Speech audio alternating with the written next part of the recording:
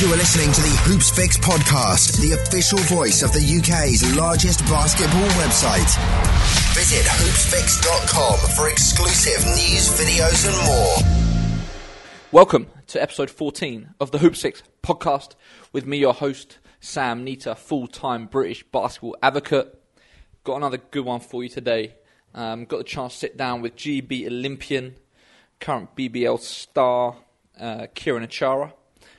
Scotland's finest, and we sat down for about an hour and spoke about his career, how he first got into basketball, the early stages of his development, and kind of the journey that he's been on. There was so much to talk about that we barely scratched the surface, and as you'll hear in the interview, he's agreed to do a part 2, which we're going to try and arrange in the next few weeks. Because in this episode we pretty much got as far as his college career before he had to dash off, and speaking a little bit about GB as well. But yeah, there was so many interesting things to take away from it, and I think it's one that will be very popular with a lot of people. So yeah, have a listen. As always, I would love to hear your thoughts. Going to try and ramp up these podcasts over the next few months in the summer. So yeah, any feedback, any suggestions for guests, any questions you would like to see posed, do let me know. I'm always contactable. My email address is sam@hoopsfix.com, or you can find me on all the social media profiles at Hoopsfix. Making a big push on Snapchat recently, so make sure you add us on there. And yeah, have a listen, and I'll leave you here with me and Kieron.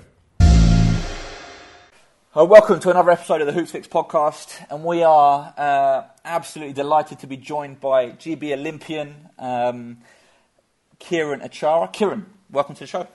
Thanks for having me. Looking forward to it. So, obviously, like we've just been saying, this is a little bit of a longer form interview to give people a bit more of an insight into your career. And you're going to have to forgive me a little bit. I've tried to do research as much as I can, but as you know, with British basketball, it's not as simple as always just doing a Google search and finding all the information you want. So let's rewind right back to the start. At what age did you first pick up a basketball, and what was it that made you first start playing? Well, I started basketball, I was about 15 years old, 14, 15, and it was just pretty much trying it for the school team. There was a guy who played for the club I played for, Falkirk Fury, called Neil Connell, who was like a 6th year in high school, and he was taking the school team, so he asked me to come along, obviously being tall. I enjoyed it at PE, so I tried it for the team. We went on and won the Scottish Cup that year. Then I went for like regional trials with the Scotland team, and went from there, and I just fell in love with the game. I wasn't that good. I'm a little bit better now, but it was just, I just loved the competition, and the fact that, you know, it was such a dynamic game that I picked it up pretty quickly and went from there.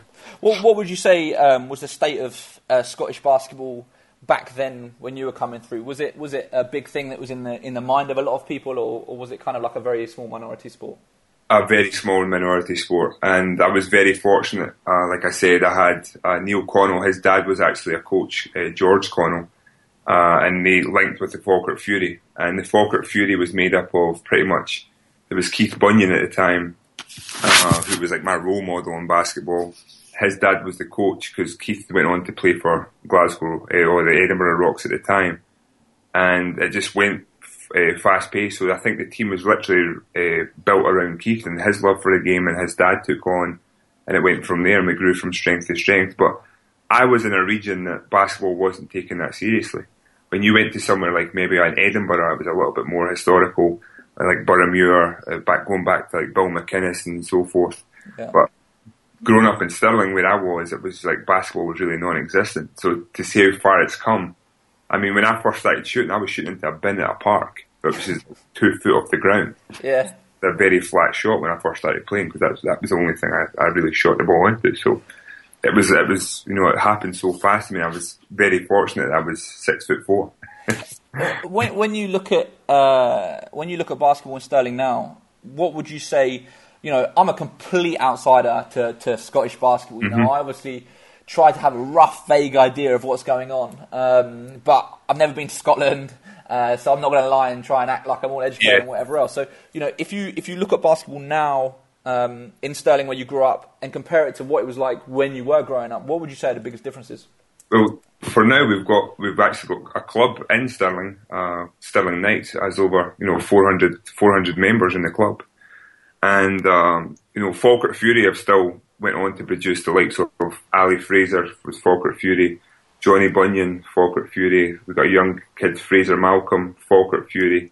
Then we had Mary Buchan, who went on to Old Dominion. She was from Falkirk Fury. So Falkirk historically has produced players. Now Stirling is started their own basketball program, and it's growing. But the thing for me, the biggest thing I've noticed is it's the desire. So we grew up and I had this love for the game, and I fell in love with the game. And then when I went over to America for a camp, the 5-star camp, I fell in love with the opportunity to get a scholarship. Education was my driver, and I didn't even know anything about scholarships. Like I said, when I got offered scholarships from Duquesne, I was also getting offered scholarships from Davidson, and the coach is asking me, like when I signed at Duquesne, was like, "Do you not want to go to the big dance?" And I was saying to my mum, like, why would I want to go to a dance? Like I literally knew nothing about basketball. Yeah. So now the kids in Stirling, there's a select few who are wanting to reach those kind of heights, but they just don't know how. So, they're practicing more, they're playing the game more, but it's still kind of recreational, kind of fun. Mm-hmm. And there's a select few who want to strive for more, but they just don't know how.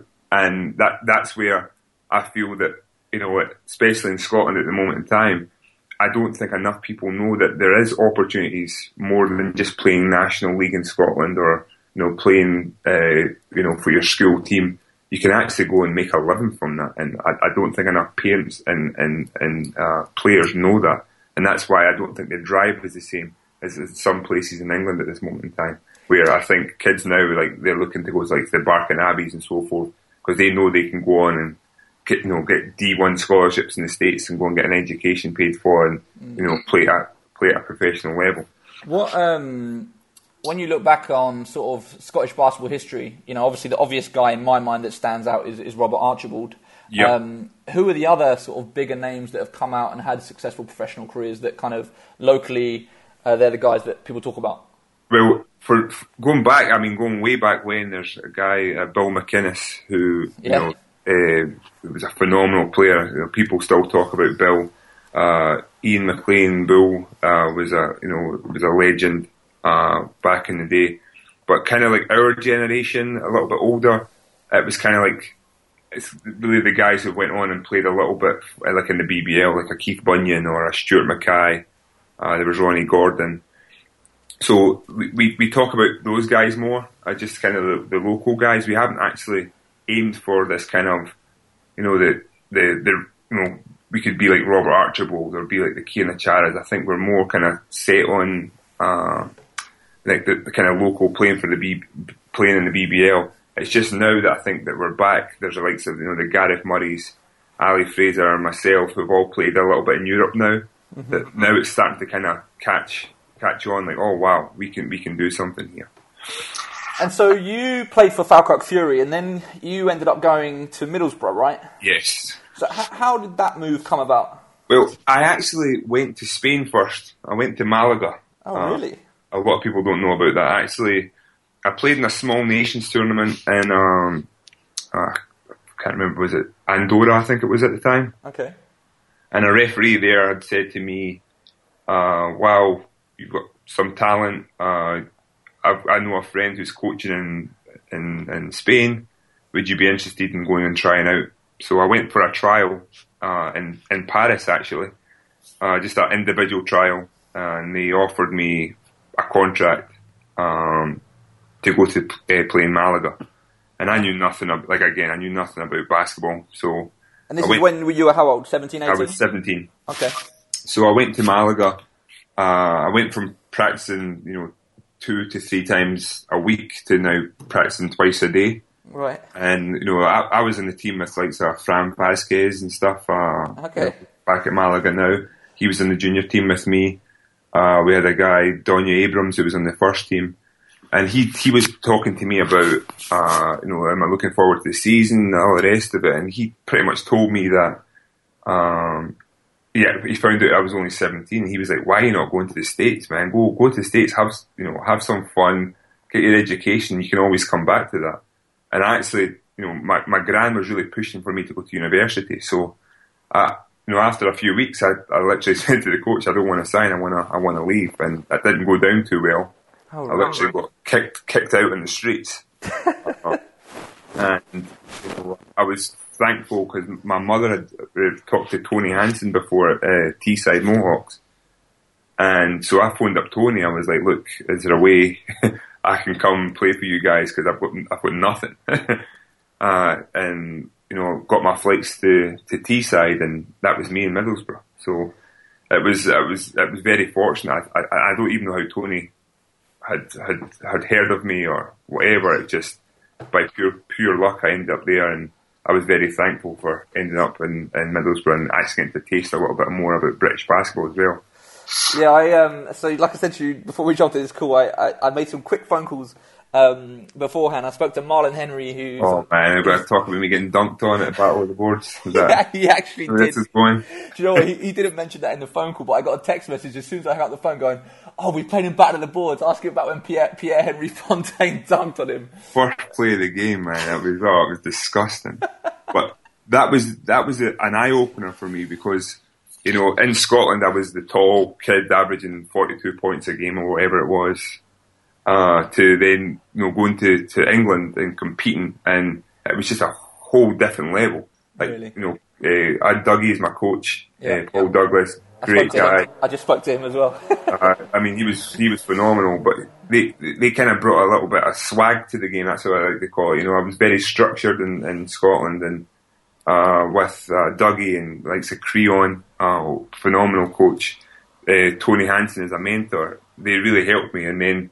Obviously, the London guys always talking trash as the practices. I had to try and adjust to that, but it was really interesting. We had a very strong team, and it was a real eye opener. And I think I learned so much about just to learn how to compete. I think in Middlesbrough it showed me how to compete every single day and bring in your A game.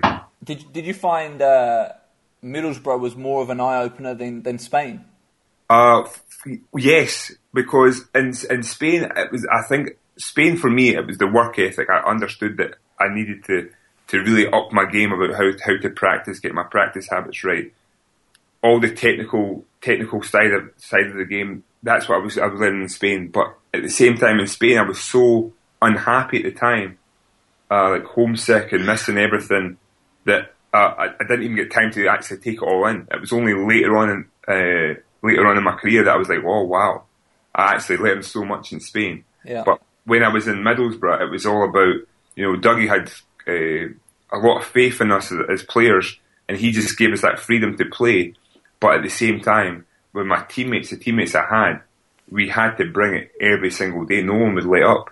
And it was so funny because it was like we had the Birmingham and we had the London, and then we had the couple of Scottish guys. And it's like, it was always Birmingham versus London, and then we had to just choose sides. And I mean, they would just go at it every single day. And, that's when I realised just how athletic some people can be. Because in Scotland, an alley-oop was throwing up and slapping backboards, with two hands, a double pump. And then all of a sudden you've got guys like Williams and Mopey, like, through the legs and cramming it on everybody. It was a real eye-opener. That was, I grew up in Eastbourne on the southeast coast, which is, middle of nowhere.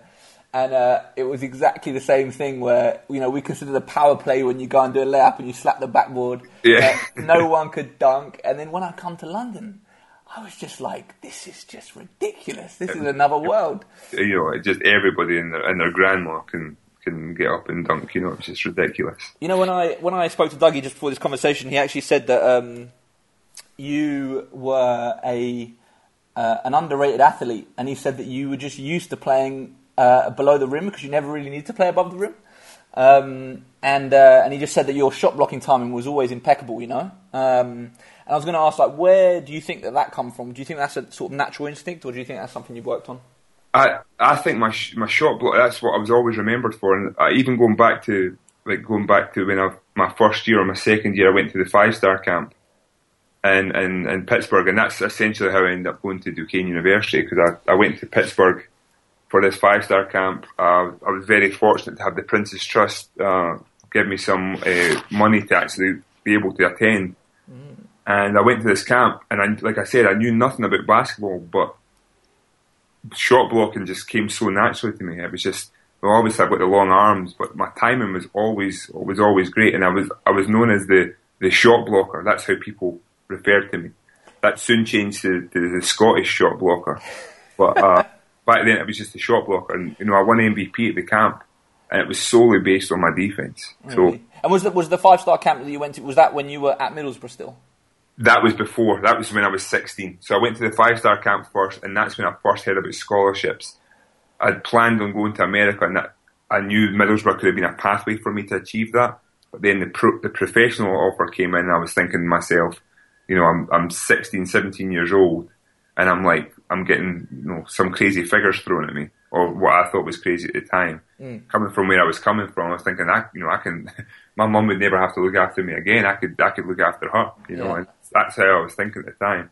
But it was my gran that was really pushing me. She wanted me to go to university, so I think that was playing in the back of my mind, that when that Donya Abrams told me that, I could always come back to this, I was thinking, okay, let's get my education first, and hopefully get back and play in a league like that one day. So when did you start receiving interest from colleges? So 5-star, after the 5-star camp. So when you were 16 still? So I was 16 going on 17. That's when I started to receive letters, and then after the 17 and I went to Middlesbrough, Tony Hansen got me a lot more exposure. That's when Davidson came to Middlesbrough to visit me. Duquesne came to Middlesbrough to visit me. I was getting letters from Iowa State. I got a couple of letters from UConn. I think that was because of Tony Hansen. But even those little things, it was kind of like, wow. And again, I knew nothing about basketball. Yeah. Absolutely nothing. I knew that typical British guy. I know Harlem Globetrotters and Chicago Bulls. That was it. that was my basketball IQ. So how did you come, because you went to prep school first, right? Prep school first. So I'd signed with Duquesne, and Duquesne asked me if I wanted to come in redshirt or try out for preps, go to a prep school first. And after getting dunked on at Battle of the Boards and stuff, I was thinking, maybe prep school would be a better option. It kind of eased me into it a little bit better, and I wouldn't lose a year eligibility. So that's when I ended up going to Maine Central Institute.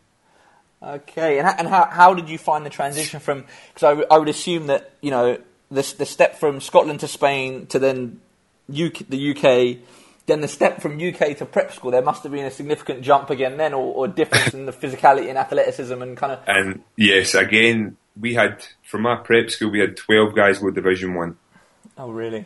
So every practice we had scouts at our game. It was just ridiculous. Were you playing with any big names that had gone? So we had big names at the time, but looking back at it, we had a guy called Marquise Cately who went to Cal at Berkeley. Okay. Who was Pac-10 Rookie of the Year, but he didn't get the grades his second year.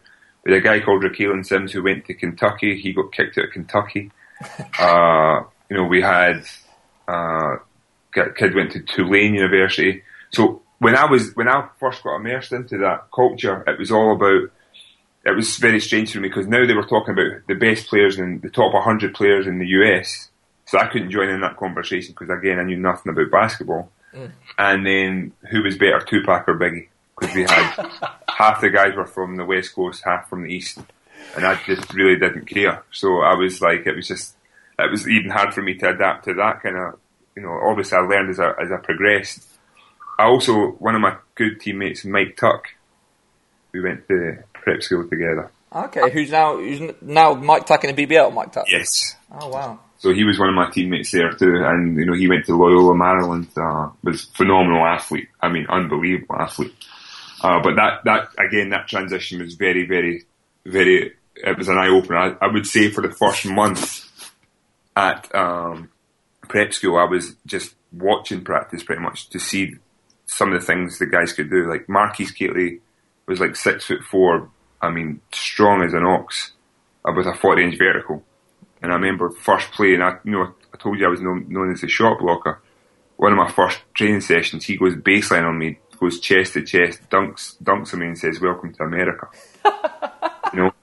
And that was the kind of thing, and I feel that Middlesbrough actually prepared me for that, in the sense that I was still not at that standard, but the competing every single day was that, I learned that in Middlesbrough. Mm. So then I brought that to America, and I wasn't on the starting five in the first half of the year.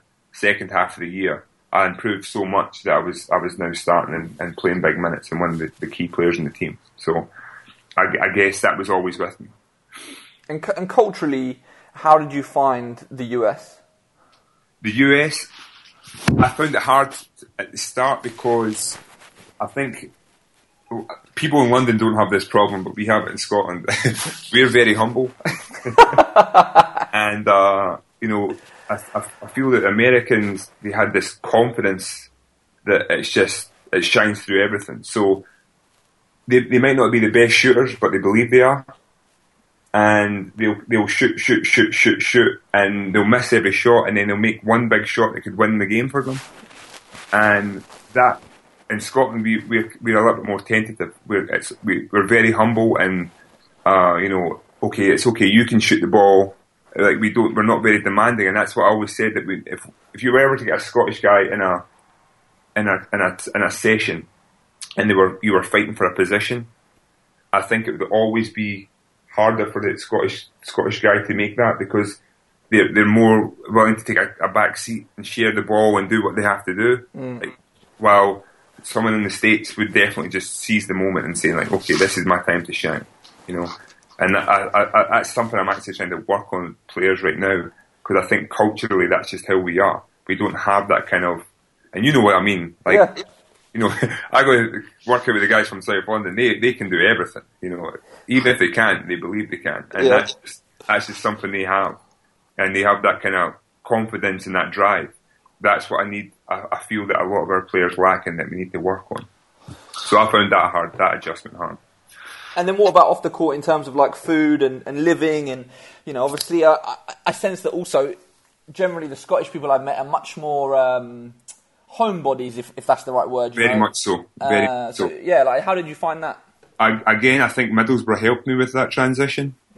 But then I was also saying that I was kind of throwing a curveball, because I went to Pittsburgh, and I fell in love with Pittsburgh. It was the summer when I went. It was beautiful sunshine, nice skyscrapers, women with nice teeth. It was everything you could ask for. And then I end up in Maine, and I will take a walk the first day, and I'm asking where downtown is, and they said you just walk through it, and it was like a petrol station and one little shop. Yeah. So it was just like, whoa, like I'm in the middle of nowhere, literally in the middle of nowhere. Like for fun at the weekend, we would go to Walmart. And I actually watched an interview with Kieron Mobley. He went to my prep school, and he was saying the worst experience of his life was being in Maine, like in the middle of nowhere. Really? But he said it also helped his basketball, because that's all you had to do. Yeah. So I felt that was completely different, because it was, if you say the adjustment to the States, it really, you could end up, in the middle of nowhere, or you can end up in a big city, and it's completely night and day. So I felt that for me, being in Pittsfield, Maine, it was really, really tough. And in fact, I actually left as soon as the season finished to come home for a few months, because I'd already signed I'd already had my grades, done my SATs, so I was already ready for university. So I phoned up my university and said, look, I'm going home. And I went home and just worked out and got ready. And then I went to Duquesne for summer school and got a head start on my education. What made you decide to go to Duquesne? Pittsburgh. That was it. So it was in Pittsburgh. I liked Pittsburgh. They offered me. I knew it was a smaller school. It had a great business school. So I was thinking, that's why I wanted to study at university, because at this moment in time, my driver was still university. It wasn't about going there to become a professional. Did you think you had any shot at a professional career at that point? You know what? People had said it, but it was more in the back of my mind.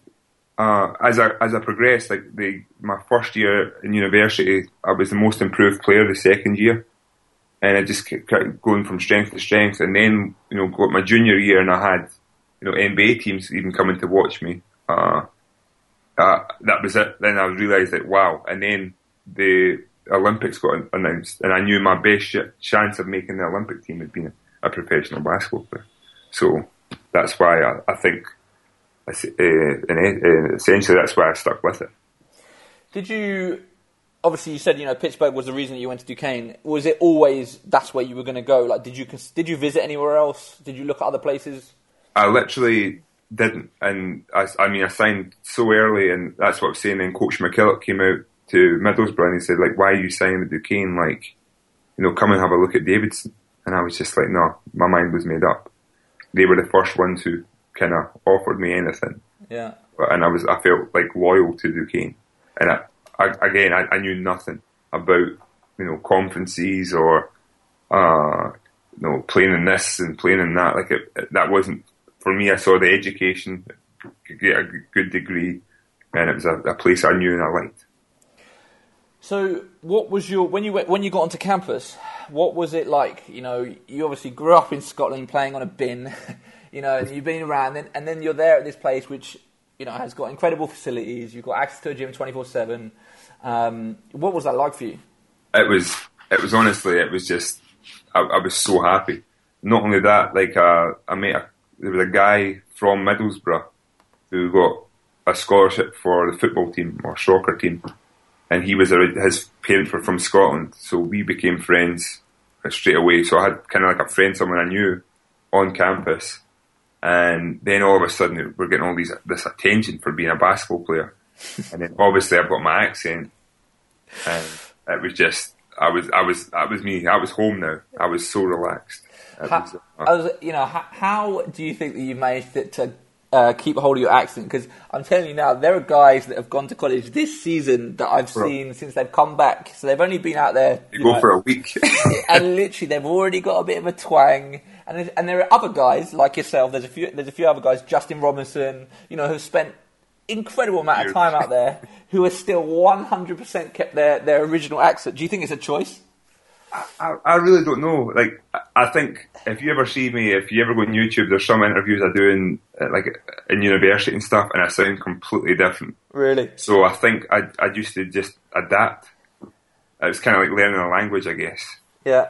But when I come home, I always used to go and try and do it a little bit thicker, just in case my friends were going to make fun of me for getting a little bit of an accent. But sometimes there's some words I sometimes say that sound a little bit like slow down, Kieron. Yeah.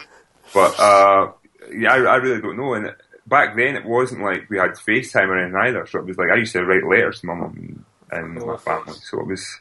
It's incredible to think how things have changed even since then. I mean, we're not even talking that long ago, but you know, the difference now for kids coming through, where you can send videotape online to coaches and whatever else, and they don't need to come and see you physically, and it's there's unreal. no letters. It's amazing. It's unreal, and that's what I'm saying. Like, even things you're talking about social media. Yeah.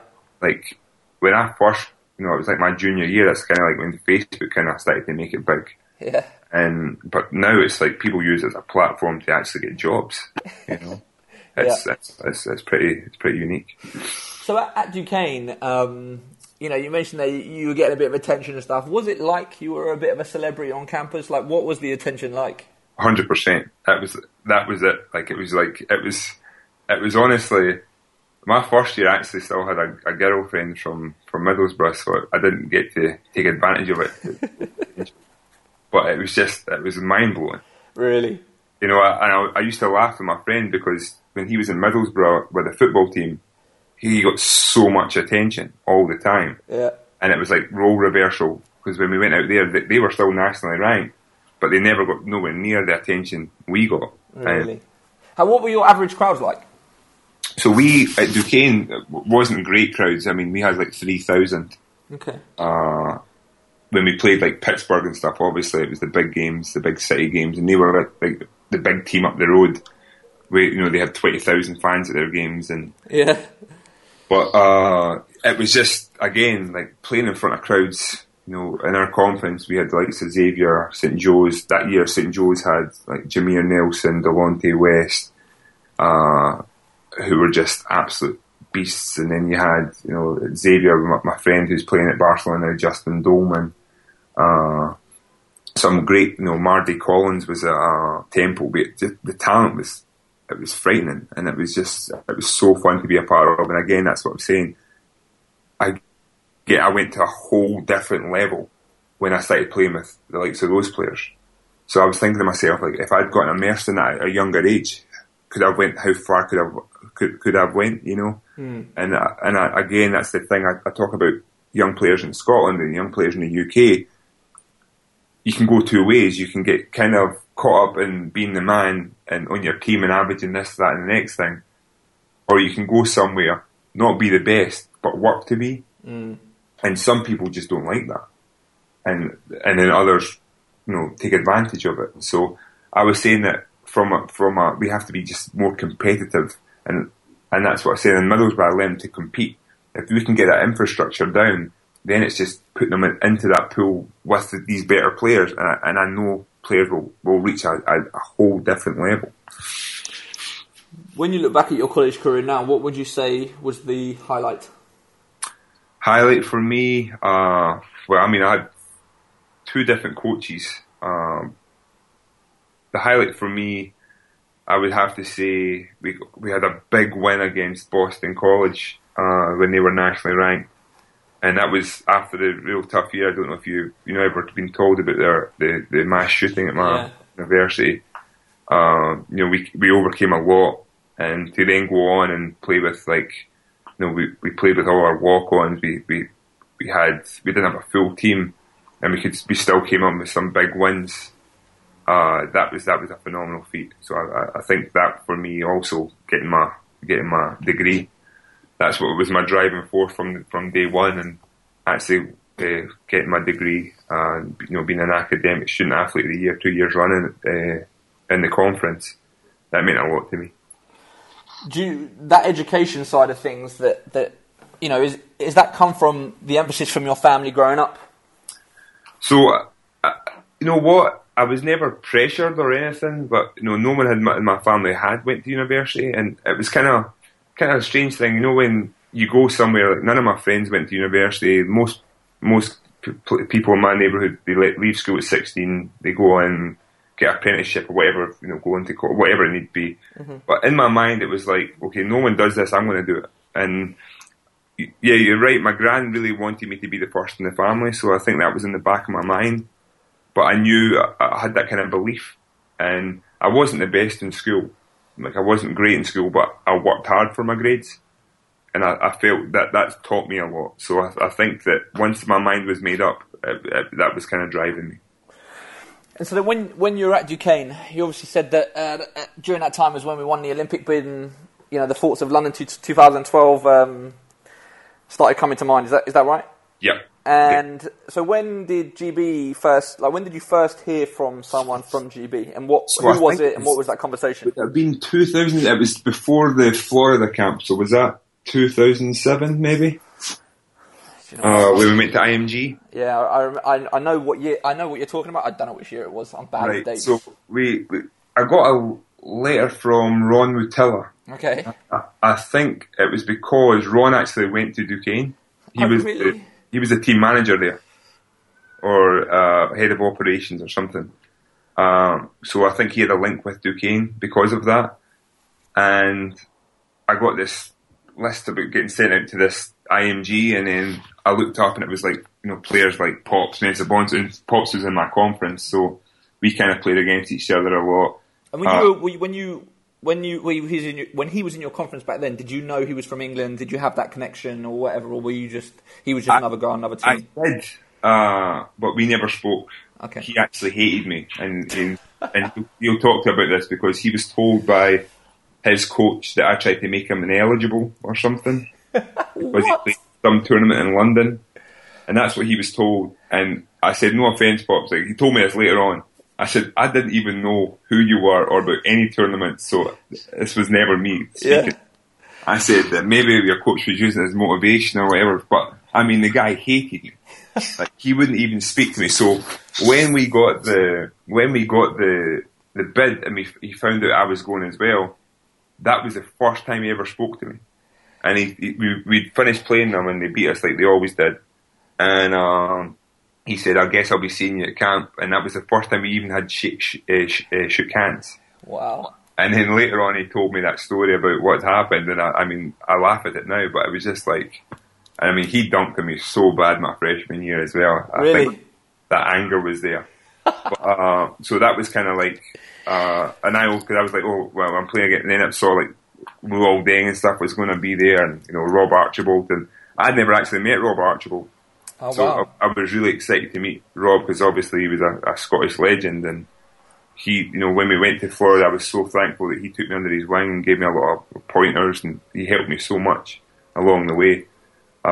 Those guys were great to be with, and it was my first camp.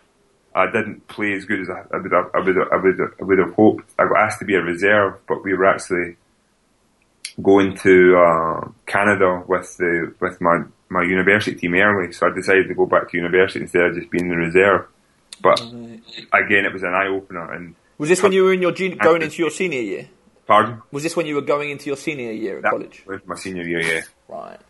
So having guys like Andrew Betts, Archibald, those guys, the bigs especially, they took me under their wing, and I learned so much from them. And then obviously meeting Luol for the first time, and getting to practice with the likes of Pops, and it was great. And I kind of look at that, as myself. Okay, I know maybe I haven't achieved some of the things the other guys have achieved, but I know that I know the game. And that's why I'm very vocal with the younger guys, because I believe that like Archibald and Betts and stuff, they really helped with my development so much. So I think if I can, say a few things, give a bit of advice here and there, I can help the younger guys make that next step, and that's what it's all about. It's all about giving back and making sure the next generation is going to be better than the first, And from that first camp, was that kind of like where the bonds were formed, and then from that point on, did you stay in touch with a lot of the guys? For sure, especially like Nick George, Midgley. They were like the younger guys with me, and Eric Boateng. I made some really good friends there, and again Luol, he was very accommodating. That's why I actually was very fortunate. The year after, I went out to Chicago and worked out with those guys before I went pro. I actually read one of the newspaper articles that I did find was saying that you had worked out in Chicago with Luol, and then they potentially gave you a spot on the summer league team, which then didn't end up happening or something like that. Yeah, it was very unfortunate. So what happened is that was the year Del Negro, was it, the coach? Vinny Del Negro. And he decided to take the summer league team. Head coaches don't usually take the summer league team. Yeah. So all the players decided to play in it. So there was like Aaron Gray, Noah, Tyrus Thomas, I think it was at the time. They all decided to play. So I would have literally just been I wouldn't have played a single second. So it was one of those decisions. So even getting to work out there and play like some pick-up and train with the likes of Luol, I knew I was working really, really hard and getting better each year. But when I seen what he was doing in the summers compared to what I was doing, again, I knew I had to raise my game. My training had a whole different level.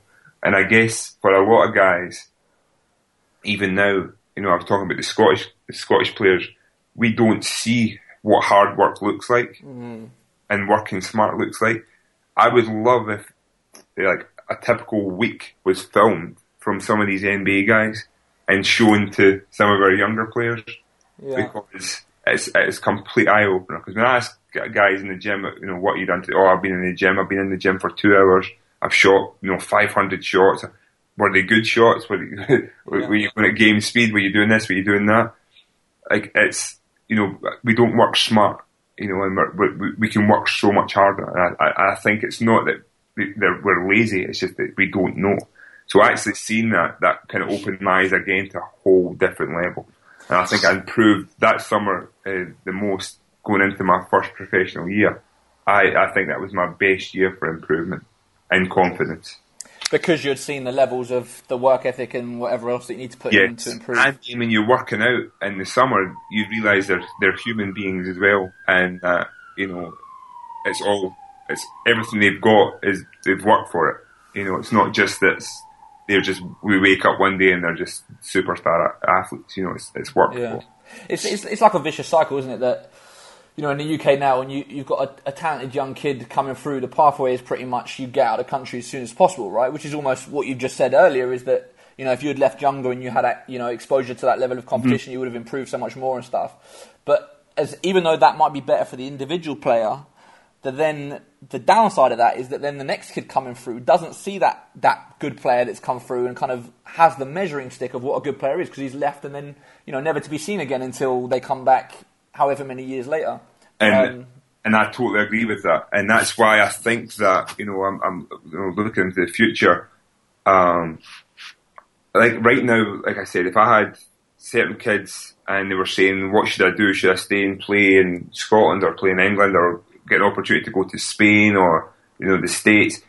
Don't get me wrong, you can go to the States and come back a worse player. For sure.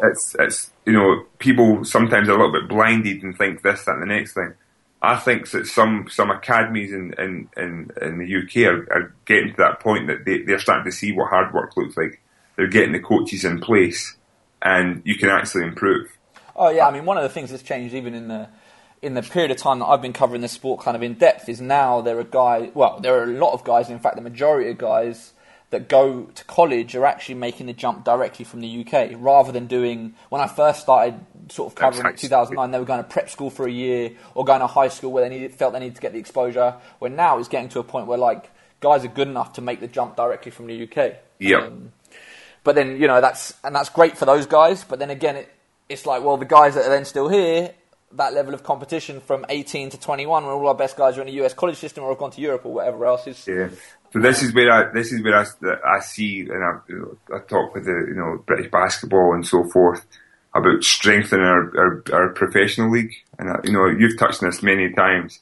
Those guys, our players could go away, and even if they go for 4 or 5 years to universities, high schools, and so forth, but they were coming back to play in a professional league here.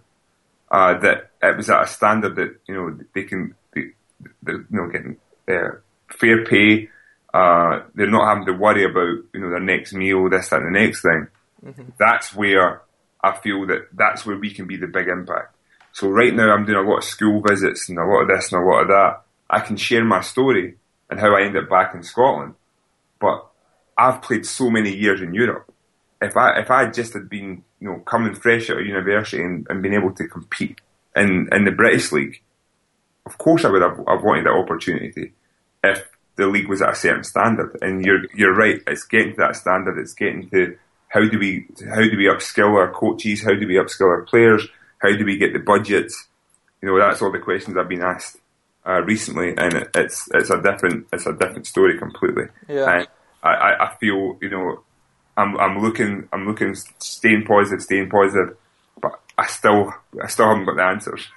Yeah, and that's the thing, and that's the conversation I have with so many people, is that we can all sit around here and we can all identify the issues. It's obvious what the problems are, but actually coming up with a solution which isn't going to cost millions and millions of pounds that we don't have, to then sort it out is a completely different thing. And it'll be interesting. Obviously, the BBF released their new vision document, which again it lays out all the problems. It lays out all the stuff that we kind of already know, and what they're working on now, which hopefully they said that we'll see before Christmas, by using these sort of working groups, is the implementation, the tactics, the actual how we're going to get to this, and that's the kind of thing that's always been missing. That's going to be the most interesting thing, yeah.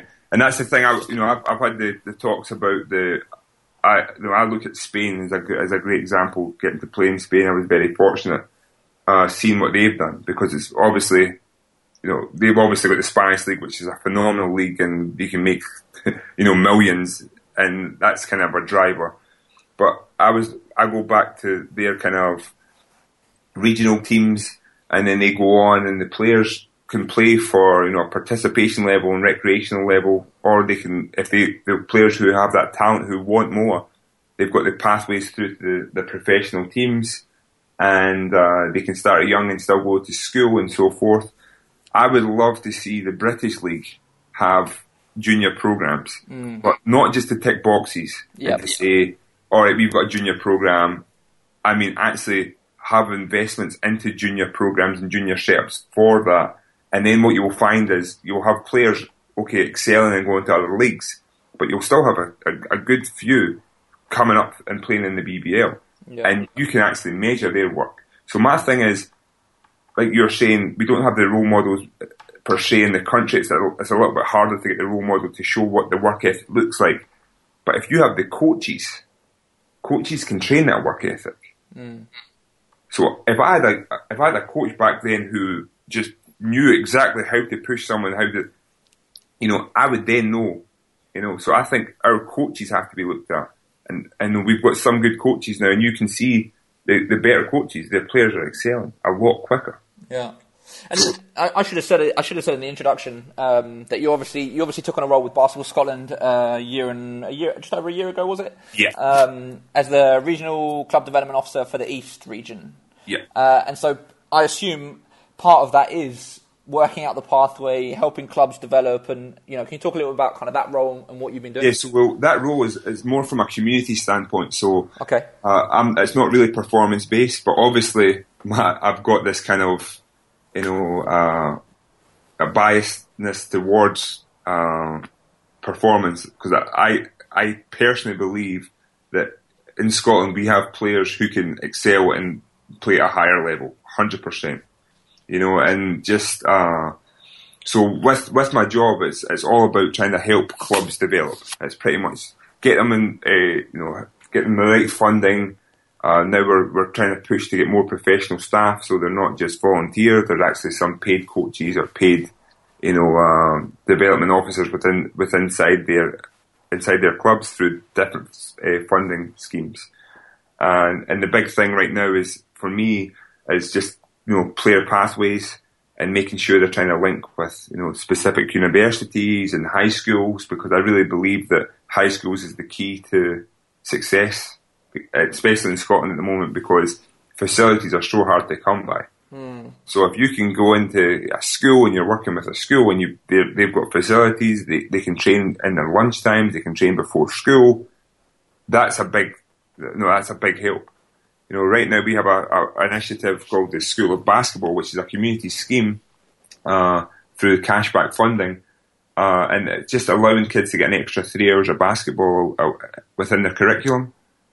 And even from that, and these kids are not performance kids, they're not necessarily going to go on and play basketball, but these school teams are excelling in basketball in Scotland because they're playing an extra 3 hours a week.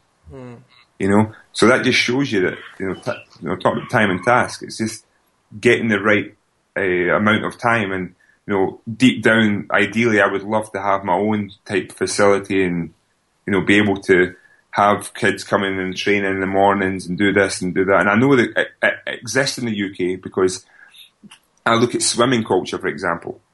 Swimmers are up 5:30 in the morning. They train before school. They go to school, they train after school, weekends are competing.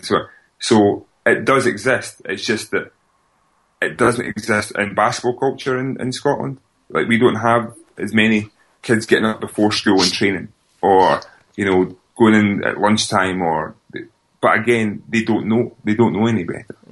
They think someone's working on a performance basketball facility at the moment, aren't they? Pardon? Isn't there a performance basketball facility being built? So yes, we've got here at Watt University. There's the Performance Centre, and again, it's based in Edinburgh. Okay. But that'll be for national team use, which is great.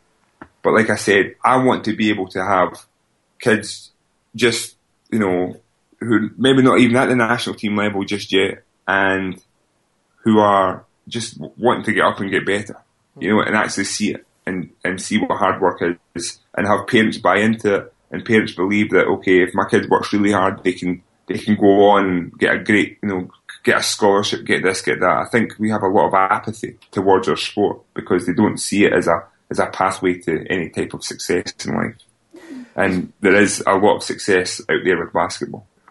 It's funny that, I feel like in the years that I've been covering the sport, Basketball Scotland has taken huge strides forward compared to Basketball England and Basketball Wales. And it just seems like there's constant progression, whether it's the facility, whether it's the WBBL team this year, whether it's defining the pathway in the national teams and whatever else. Why do you think that is? Where do you think that's come from? Because it really seems to have accelerated over the last few years. I think it's a gift and a curse because obviously they're working. I mean, the work that goes on at Basketball Scotland is phenomenal. When you first think about governing bodies, it used to be all this bad mouthing this and bad, and they do nothing.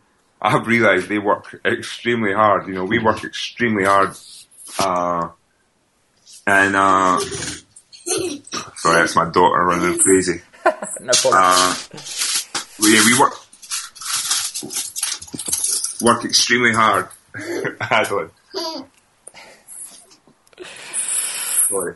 She wants to be on the podcast. She's nuts. Say hello. Hello. Hello. It's Adeline. Is it Adeline? Adeline. Yeah. Adeline, yeah.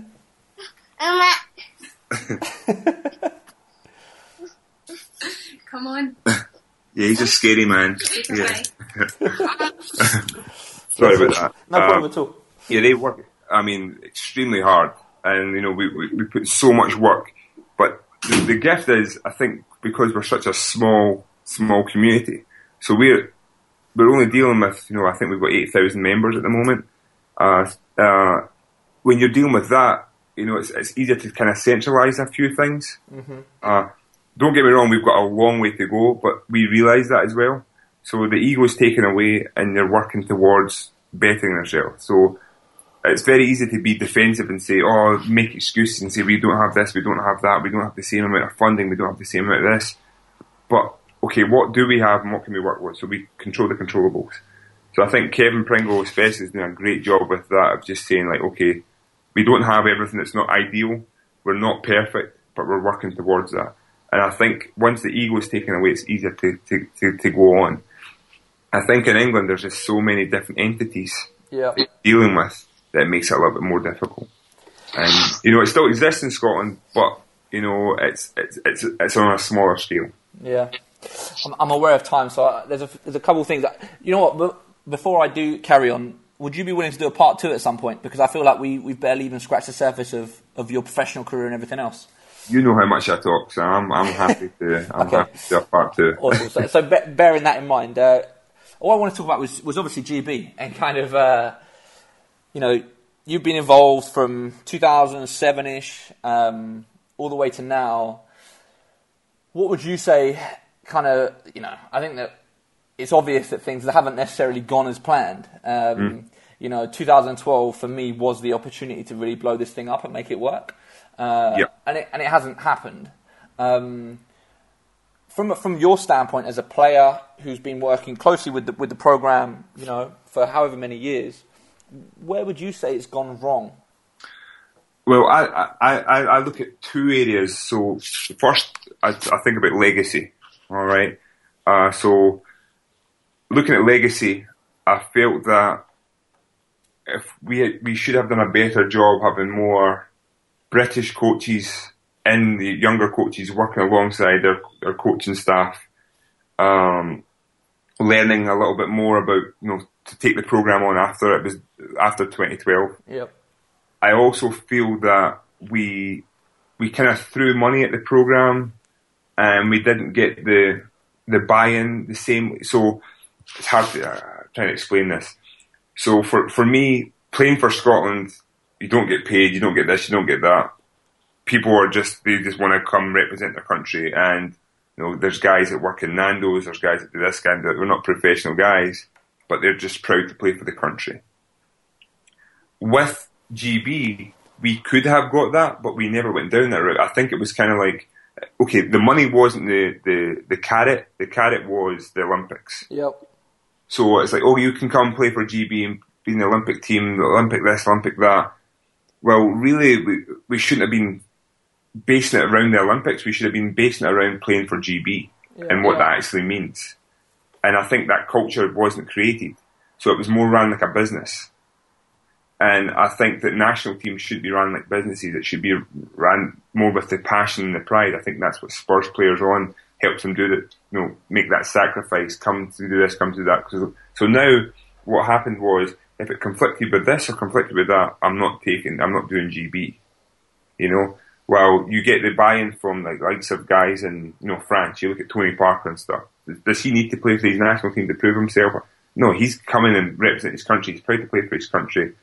He's out with his group of friends. They all meet up. They've been playing from a young age, which GB didn't have. Because you even look at the GB squad. How many guys even actually played for the England team? Or played for, not very many. Yeah. So that culture wasn't there. We didn't create that. We didn't work on that. And I think that should have been worked on more. And that's why I'm really happy now with, with they had the under-20s, the future. At least that culture started to be created a little bit. And now it's guys who want to play for their country and represent their country. I think that over everything, it needs to be addressed. And I think that culture needs to be there. That's the only way we can go forward, because if we don't have that, we'll just continue to run like a business, and it'll be just, okay, how can I use GB to help me, or how can I do this, how can I do that, And how do you create that culture? That's obviously, it's a difficult thing to do. It's a difficult thing to do, but again, the first thing I'd be looking at, it's kind of like, the futures programs, but run it in a different way. So I would also have, you could even create regional teams right now and have them come together. So at least you feel part of something. I know what it was like being cut, right? When you get cut from the GB team, it's not a nice feeling, but I might not have heard anything for the next 8 months. Really? 9 months. So you don't feel a part of anything. It was just throw you to the curb, and then when we need you again, and in 6 months' time, we'll give you a call. And that's how it was ran. And you know what? If the Olympics weren't there, I'm sure a lot of guys who'd been cut or whatever before wouldn't even went back. Yeah. You have to feel part of something. I think those, having this, if you had little regional camps, or sometimes a phone calls can be enough. Just how are you getting on? What can we do for you? Like I said, and this is where it's easier when people are back in the country, because say, for example, now I have the use of the physio from, physio, and get the trainers and all the rest of it through the Institute of Sport. All right. That means they value me, they believe in me, they're buying into me. You feel indebted to their country, or they're helping me. Yeah. How can I help them as well? Yeah. But when you have that kind of disconnect, it was okay, you're replaceable. I think that we didn't do a good enough a job on that. And I can only say it in hindsight. I didn't see that as it went on because I was blinded. But now looking back, if I was to do it all over again with the same amount of funding, I would have made sure I had at least some British young coaches learning, getting the CPD, getting the training they needed. I would have had more younger players coming in. I would have done the futures program a little bit better, and I would have had more regional teams, so more people feel a part of GB. It's not okay, you're in the list of 20, you're GB, and you guys are not. You're not GB. If you're not at that level, you're working towards it, and they're helping you work towards that to make it more competitive. And don't worry, we're going to wrap up soon. And GB this summer, are you planning on suiting up? Definitely. Excellent. And have you had conversations with other guys? Do you know who else is going to be suiting up? I'm actually really excited for it. I felt that I was disappointed last year because of the way, how everything was for me. It was just off a plane from a honeymoon, not really in good shape, and tried to play in a couple of exhibition games. I want to make sure that I'm right where I need to be, and I'm really excited to be working with some of the guys, some of the younger guys, and seeing some old familiar faces. Do you know who else is likely to be suiting up? I absolutely have been kept out in the dark, and AKA, I'm not telling you. But yeah, there's going to be some guys, some guys, some young fresh faces, but all I know right now is the guys who will be there, they want to be there, for sure. Perfect. I think that is a perfect place to leave it. I'm aware of your time. I would love to do a part 2 because, like I said, not a problem. We have barely scratched the surface. But But thank you so much, Kieron, for taking the time. It's really appreciated. This has been an amazing conversation that I think will provide a lot of insight for people. All right, cheers. Talk to you soon. All right, cheers, Kieron. All right, bye. You are listening to the Hoopsfix Podcast, the official voice of the UK's largest basketball website. Visit hoopsfix.com for exclusive news, videos and more.